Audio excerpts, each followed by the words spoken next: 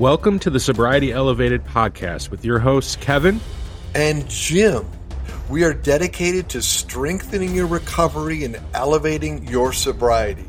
Thank you for listening. It is showtime. Welcome to today's episode. Jim, how are you doing today? I am doing phenomenal, and I kind of have a little bit of a wooey topic today that we're going to explore. I like it. Let's hear it. Okay, so I was thinking, what if today we talked about creating the life where your recovery thrives? And when I say that, I'm really speaking like, what if your recovery is a creation that you live into? Because oftentimes in our mind, we become the dream killers of our own recovery process. And then oftentimes there are people around us, right? Oh, Kevin, you can't make 1,000 days. Oh, Kevin, you're not going to change. You're going to be the same as you were before. That is a recovery killer. And I think it happens out there more than we realize. Yeah, I agree with you that, we call them haters. I think this day and age, let's talk about the haters and the naysayers and things like that. And we focus on that in business and all kinds of things. But when we start our life of recovery and we create and make all these changes in our life, a lot of times people don't like change. So they do. They come in and they try to discourage us and really try to tear us down sometimes. I can remember early on in my recovery, so many people that would tell me there's no way you'll do it. There's no way you'll make it. Right. And we live in a society that's negative based. It's almost like we feed off the negativity. I mean, I think of there's a meme with this panel and it says, are you in heaven or hell? And it's basically the picture of this smorgasbord buffet in the center. And then around the edge are all these people. And instead of hands, they have one hand has a very long spoon and the other hand has a very long fork, and they can't reach their mouth with it. So in the hell panel, you literally see people attempting to get the food and put it to their mouth, and they can't do it. And it's like they are in hell. And in the heaven panel, you see the people feeding each other. You see the people literally using the long spoons and the long forks to quite literally make sure everybody else is taken care of. And when you are in your recovery, and this is going to hit upon two things. The first thing being of service. The second thing, surrounding yourself with people who have your recovery thrive. Yeah, who you surround yourself with is so important. I've heard it said, watch out for a negative person. They can find a problem for every solution, which I think we've seen it. And it's the people in my life who early on were like telling me how I couldn't do it or why I couldn't do it or why it wouldn't work or why it didn't matter, even if it did work, that I've eliminated from my life. And now I like to be around people and really am only around people who are going to like encourage me. Again, encouragement doesn't mean just total agreement with whatever I say. They're going to be around me and encourage me to do the right things. And if I'm doing something stupid, they're going to call me out, and they have like my long-term best interest in play. They are actually assisting you to create your life so that your recovery thrives. Yeah, part of it is when you're creating your new life, or as your new life is growing and changing, is making a conscious decision to create good things and not just bad things. Like you said, we love to complain. I know I do. Me and Rachel will talk, and we try to find things that we can complain about as opposed to find things that we can be happy about or things that are good. And even in business, finding what's wrong with the situation as opposed to finding what's right. And so as you create your new life and your life of recovery, be very conscious and intentional about being positive and optimistic, I think, more than pessimistic. That creation begins the moment you open your eyes. And it often also continues until your eyes are closed at night. So when you first open your eyes, are you thankful Can you look at the day ahead of you and literally think, how can my recovery thrive today? Yeah. And in recovery, it's all about perspective now. Like the new life has a different perspective where, yeah, there may be issues, but your perspective is just totally different now.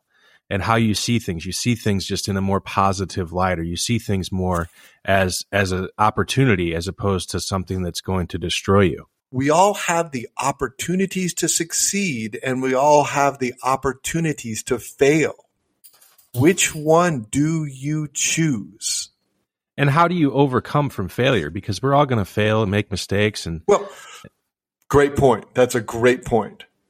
And I mean, failure is one of the stepping stones of success. Absolutely. Look at in my business, so many times, like we've had a business dealing that goes bad that teaches us a lesson that we then can learn for success. And actually, I would say for me, even in my recovery, I never, a lot of people know, I really never fully went all into getting sober except for the time that I did.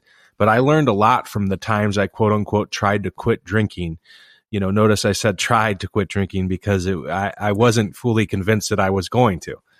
And so proper use of the word try. Yes, exactly. And so we think back to all of those lessons we learned, and maybe you're out there and you've relapsed a bunch, or you've had a lot of times when you've failed. And instead of looking at those as, oh my gosh, I'm a hopeless mess, just look at it as, hey, I've learned all of these lessons and now I know what doesn't work. So I'm going to do what does work. One of the things that I know that in the flow of a successful recovery program, there are going to be dips where you do not feel positive, where things feel like they're not working. And again, it's like we said this in many episodes before, who can you call and who can you contact that will literally be outside of your own head such that you can pull back into the space of thrive in your recovery. And that's why what you were saying earlier about like dream killers of your recovery program or your life in recovery, we've got to get rid of them. And not just get rid of the dream killers, but find people that are encouragers. And I always like to think of myself as a guy that encourages people. I end up around people sometimes that are going through big struggles. Obviously, if you're in the recovery community, it's typically not everybody's on a winning streak when they get involved in recovery, and especially early recovery. I know I wasn't. So I just really make a conscious effort to encourage those people and to point out the few good things. You guys have heard me talk about gratitude and things like that, how early on in recovery, I couldn't find a single thing to be grateful for. But thankfully, there were people around me that could help kind of foster the environment of showing me a few things that I should be thankful for and that I do have to be grateful for. And that's why the people around you, and we've talked about it, your team or the group around you is so important. It is like, besides your own personal decision that you've made for recovery and for sobriety, the next closest thing is who you surround yourself with. One program calls it the people, places, and things. You've got to change the people, the places, and the things that you do. So be very intentional. You're creating your life. You're creating your new life. And you have the responsibility then to make sure you're putting the right people in that new life. And you're eliminating the wrong people from that life too. Eliminating doesn't mean they have to be out of your life, although they may be. Eliminating does mean that if you have a dream killer in your life, you need to be able to turn the volume down when they say something that kills your dream. Because sometimes we just can't move to another city. Sometimes you just can't. They still may be there, but they're going to be at a different level of influence. And by mentally adjusting yourself, those people can still be around and not impact you. Does that make sense? It makes a lot of sense. And in recovery, one of the biggest changes that have probably happened in me is my attitude and my outlook on life. It's changed. It went from negative and pessimistic to like positive and really excited. I'm like excited about life. And every day when I wake up, of course there's issues and I'm not always like, yay, today's going to be awesome. But I'm generally optimistic. We've all been around people on both sides of this, where there's people that you're around and it's like tiring and it sucks the energy out of you. All they do is complain. You could get a a pizza and it could be, well, yeah, but the slices weren't cut right or something. There's always something to complain about. But then you get the other people whenever something bad happens. And instead of them pointing out all the bad, they're like, yeah, but you know what? This about it was pretty good. And those are the type of people that we want to be around. So I, as a guy that's in, coming into longer term recovery, I want to be that guy that people want to be around because they can feel that energy. And instead of it being something that sucks the life out of them, it energizes them. And I think that's one of the biggest goals of my recovery life now is to be that way around other people. Brilliant. The other thing I want you to think about is how do you end your day? At night, those few moments before you drift off to sleep, they are the perfect time for reflection, and they're the perfect time to see what is having your recovery thrive and what is not. Because there's this term I learned from a very wise man called little by little. If you build your recovery, right? If you build your recovery little by little, it's like building a business little by little. Jim, no, as you know, little by little is our company slogan and our focus. And it's really my focus in life every single day is to do it little by little. And it's so hard when you're, I think, early in recovery to think of it that way because we want change right away. And we want to make some like huge leaps and some huge steps. And we have all these crazy goals. We joke a lot of times where, I have 2 weeks sober and in my head, I'm already, or when I'm in the shower, I'm thinking about my 1 year sobriety speech that I'm going to be giving. And we get ahead of ourselves sometime. And that's why what you said about what you do every night is so important from day one until now, day whatever, whether you're 50 years sober or 50 minutes sober, that night is I like to take a daily, reflection on my life. Obviously, everybody knows I'm a 12-step guy, and this is one of the big things of the 12 steps is a daily inventory of my life. Where was I right? Where was I wrong? And what could I have done better? And then I learn from it every single day. So that way, little by little, I get better every single day. That way, you're actually teaching your mind to thrive in your recovery. Because as a coach, one of the things that I know is we tend to have a negative mindset. It just comes in. It is just a part of our human experience. But I also know that the more you understand something, the transformation of your life occurs in deepening the understanding of both the positive about your life and the negative about your life. Oh, you smirked like you had something to say. No, I didn't. Okay, hold on. I don't. Oh, there was a cool smirk there. So as you're reflecting back, when you catch yourself in a negative mind space, just number one, understand it's part of being human.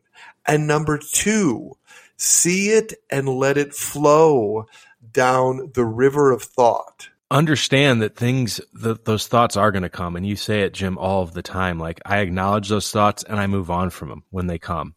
And this is also, I know we keep harping on this and I feel like maybe we could harp on it even more sometimes this is why the people around you and your support system is so important because people will be able to see right away if you get a little funky. Like I have people around me that'll be like, hey, you all right? What's going on? I've had some really stressful days the last couple of weeks. And I even reached out to you. It's like, it's like, are you okay? Exactly. So when you came back, we had a conversation and I realized, wow, Kevin is in his element right now. Because one of the things that I've learned about Kevin is that when he gets on a large job for his company, you literally become an animal for success and you thrive on the stress that comes with that level of success. Yeah, sometimes it doesn't feel that way, which is always funny. That's why it's good to talk through it and have people around me because sometimes the stress is a little bit overwhelming. But what you do learn as you learn more about yourself,